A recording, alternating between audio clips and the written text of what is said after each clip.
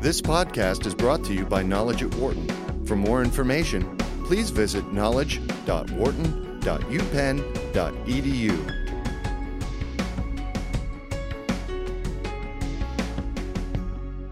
Richard Thaler is a Charles R. Walgreen Distinguished Service Professor of Behavioral Science and Economics at the University of Chicago Booth School of Business. He's also the director of the Center for Decision Research and is the co-director of the Behavioral Economics Project at the National Bureau of Economics Research. He's co-authored or edited 6 books, including the global bestseller Nudge in 2008, and I'm very excited to talk with Richard today about his most recent book, out earlier this year, entitled Misbehaving: The Making of Behavioral Economics.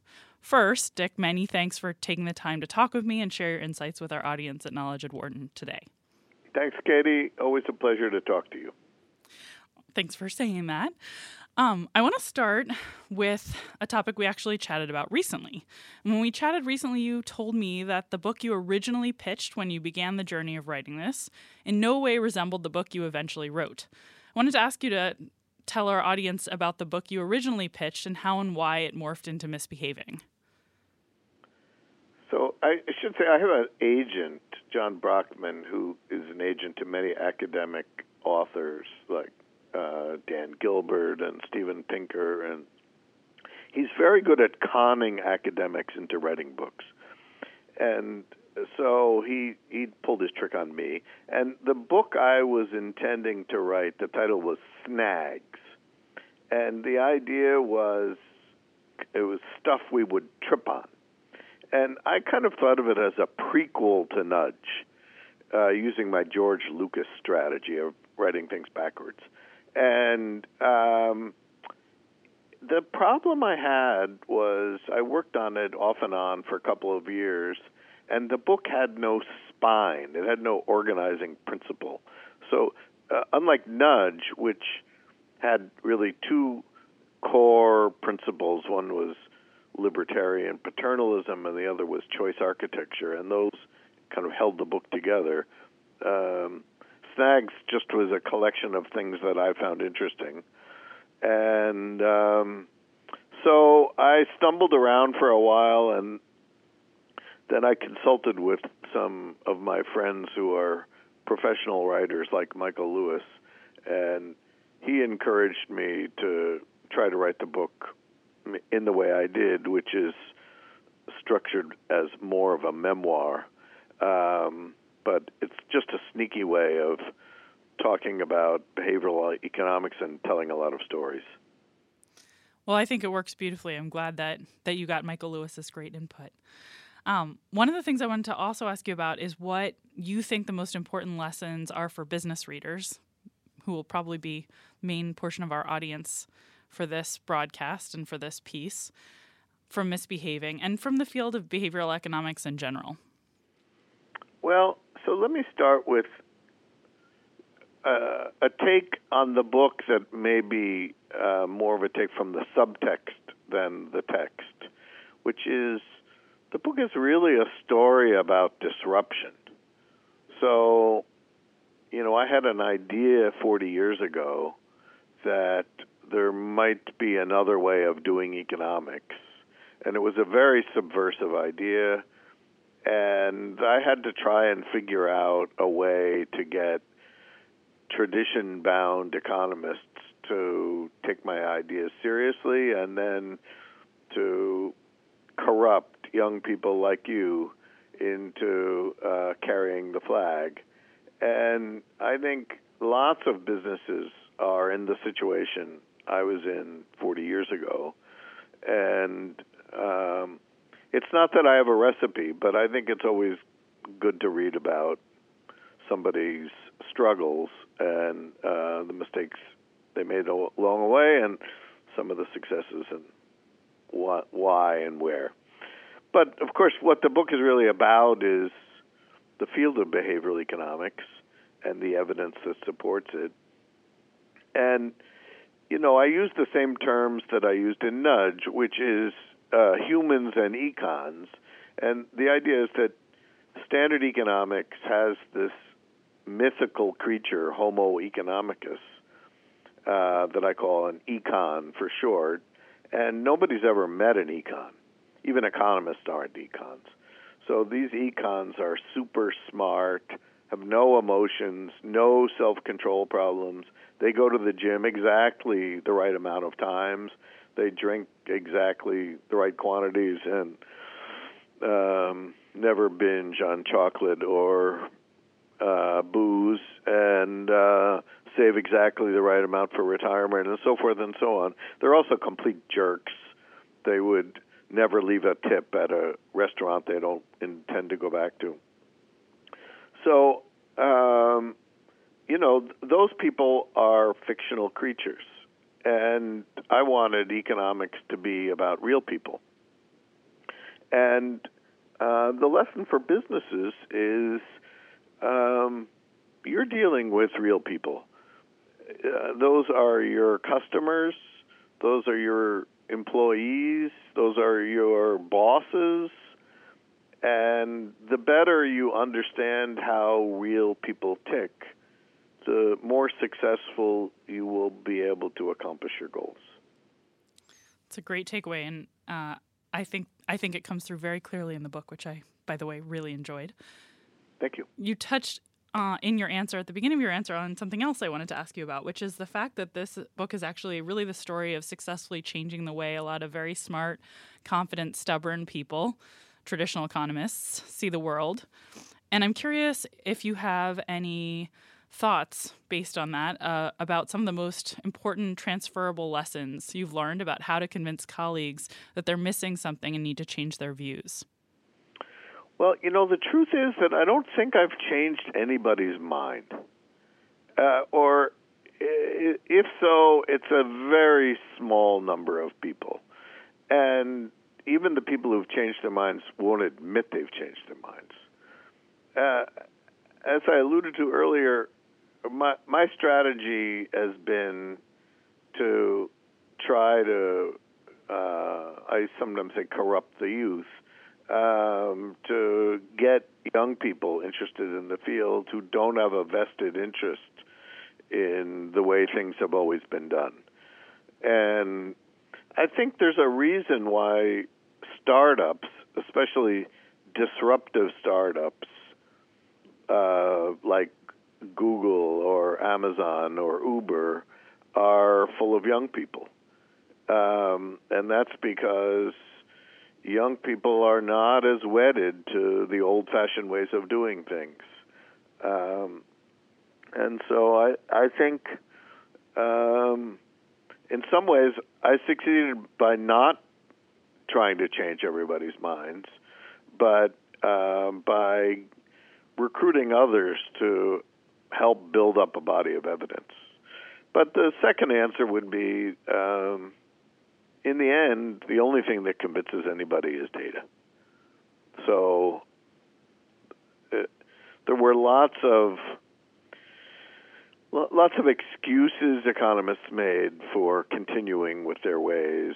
My friend Matthew Rabin sometimes refers to these as explainations, which is a great line.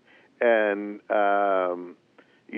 they would say, well, okay, people make these mistakes in the lab, but if you raise the stakes, then everything is going to be fine. And then, we're still emerging from a crisis that was caused by essentially everybody making mistakes, about mortgages at least. Lenders, borrowers, people who were securitizing loans. So, high stakes doesn't make people smart. If there's one important lesson from behavioral economics, it's that. So people are make just as many mistakes when people make just as many mistakes when the stakes go up, maybe more. That leads me to my next question beautifully as well, which is actually the end of the book. You spend a little bit of time talking about where behavioral economics has had the biggest impact and why you think that is. And I was particularly interested to learn that you felt behavioral economics has had the biggest impact on finance, where the stakes are extremely high. And I was wondering if you could explain to our audience why you think that's the case. Well, I think the reason is that finance has a combination of two things that made the debate more interesting and more focal. One is fantastic data. So we have daily prices on stocks going back to 1926 in the U.S. and in other countries around the world. And we have theories that make precise predictions. And many of those predictions turned out to be false. So it was possible to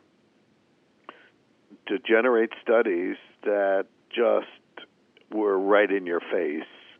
You say the following thing cannot happen, and it happened.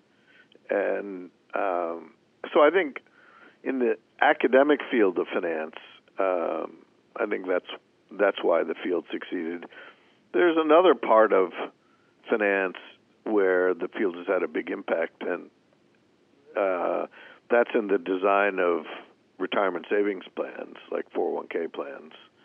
And here it was basically taking the principles of behavioral economics that we're dealing with humans and then using what my friend Danny Kahneman calls first-grade psychology to improve the plans, to incorporate things like automatic enrollment or what I call Save More Tomorrow, which is giving people the opportunity to commit themselves now to saving more later, like when they get a next raise, and then defaulting people into sensible investment plans.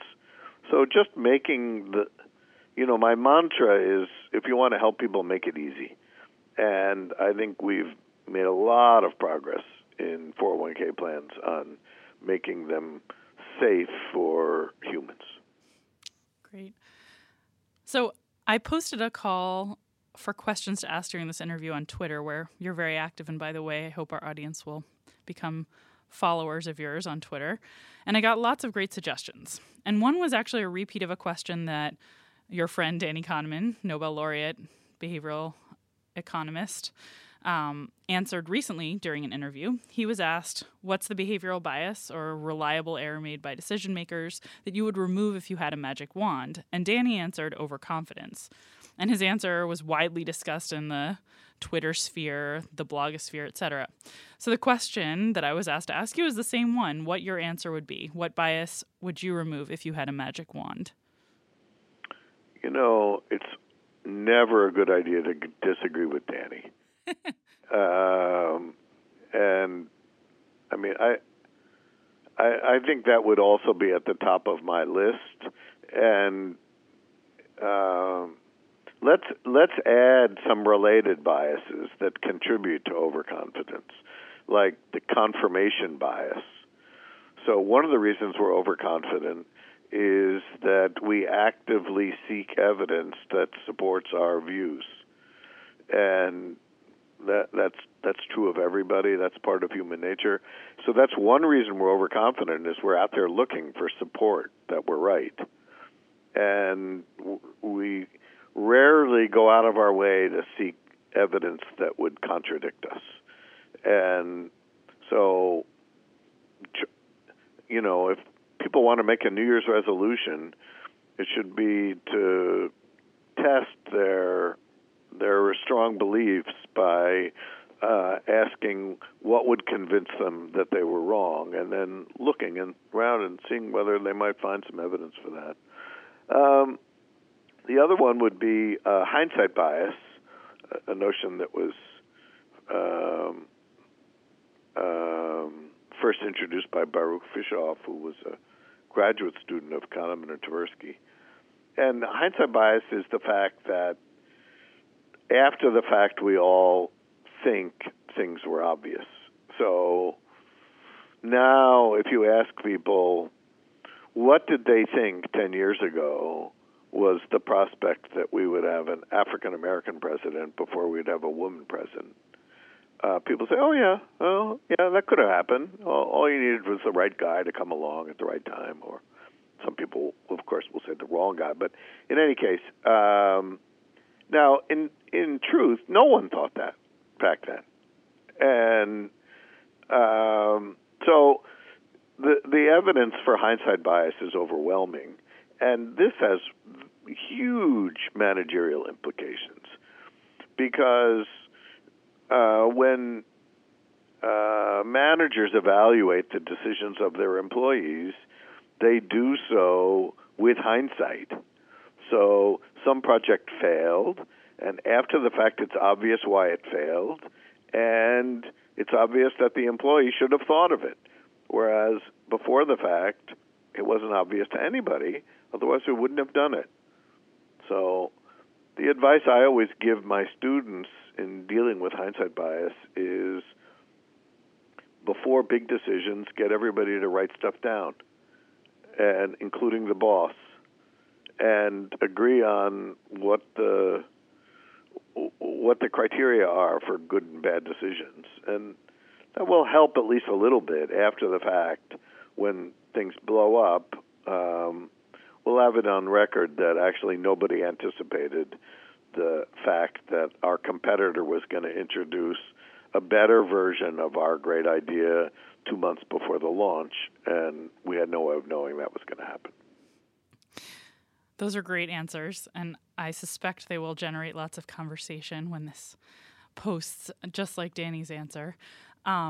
We're almost out of time, so let me ask you just one closing question, and that's for members of the audience who are interested in learning even more about behavioral economics than you've shared in this wonderful book.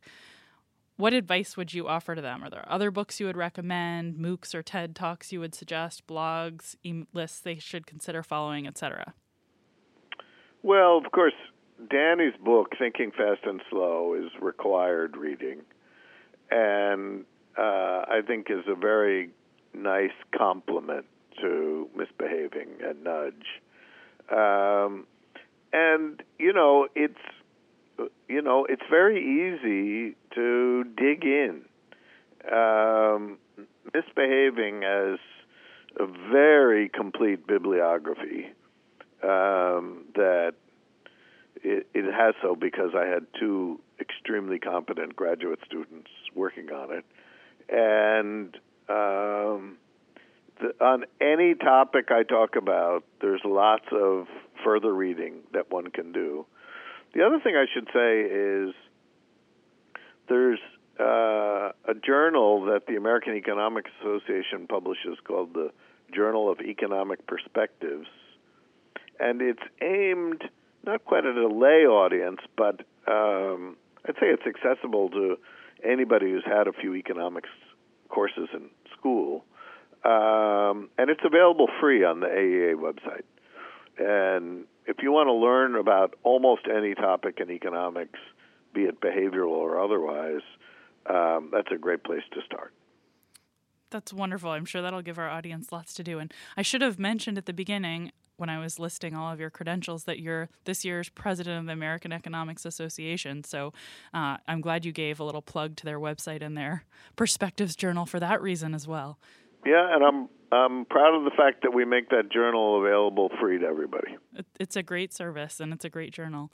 Well, thank you so much for taking the time to chat, and I will let you get back to the many exciting things you're working on, and hope we'll get to talk again soon. Thanks, Dick. Me too, Katie. Thanks a lot. For more business news and analysis from Knowledge at Wharton, please visit knowledge.wharton.upenn.edu.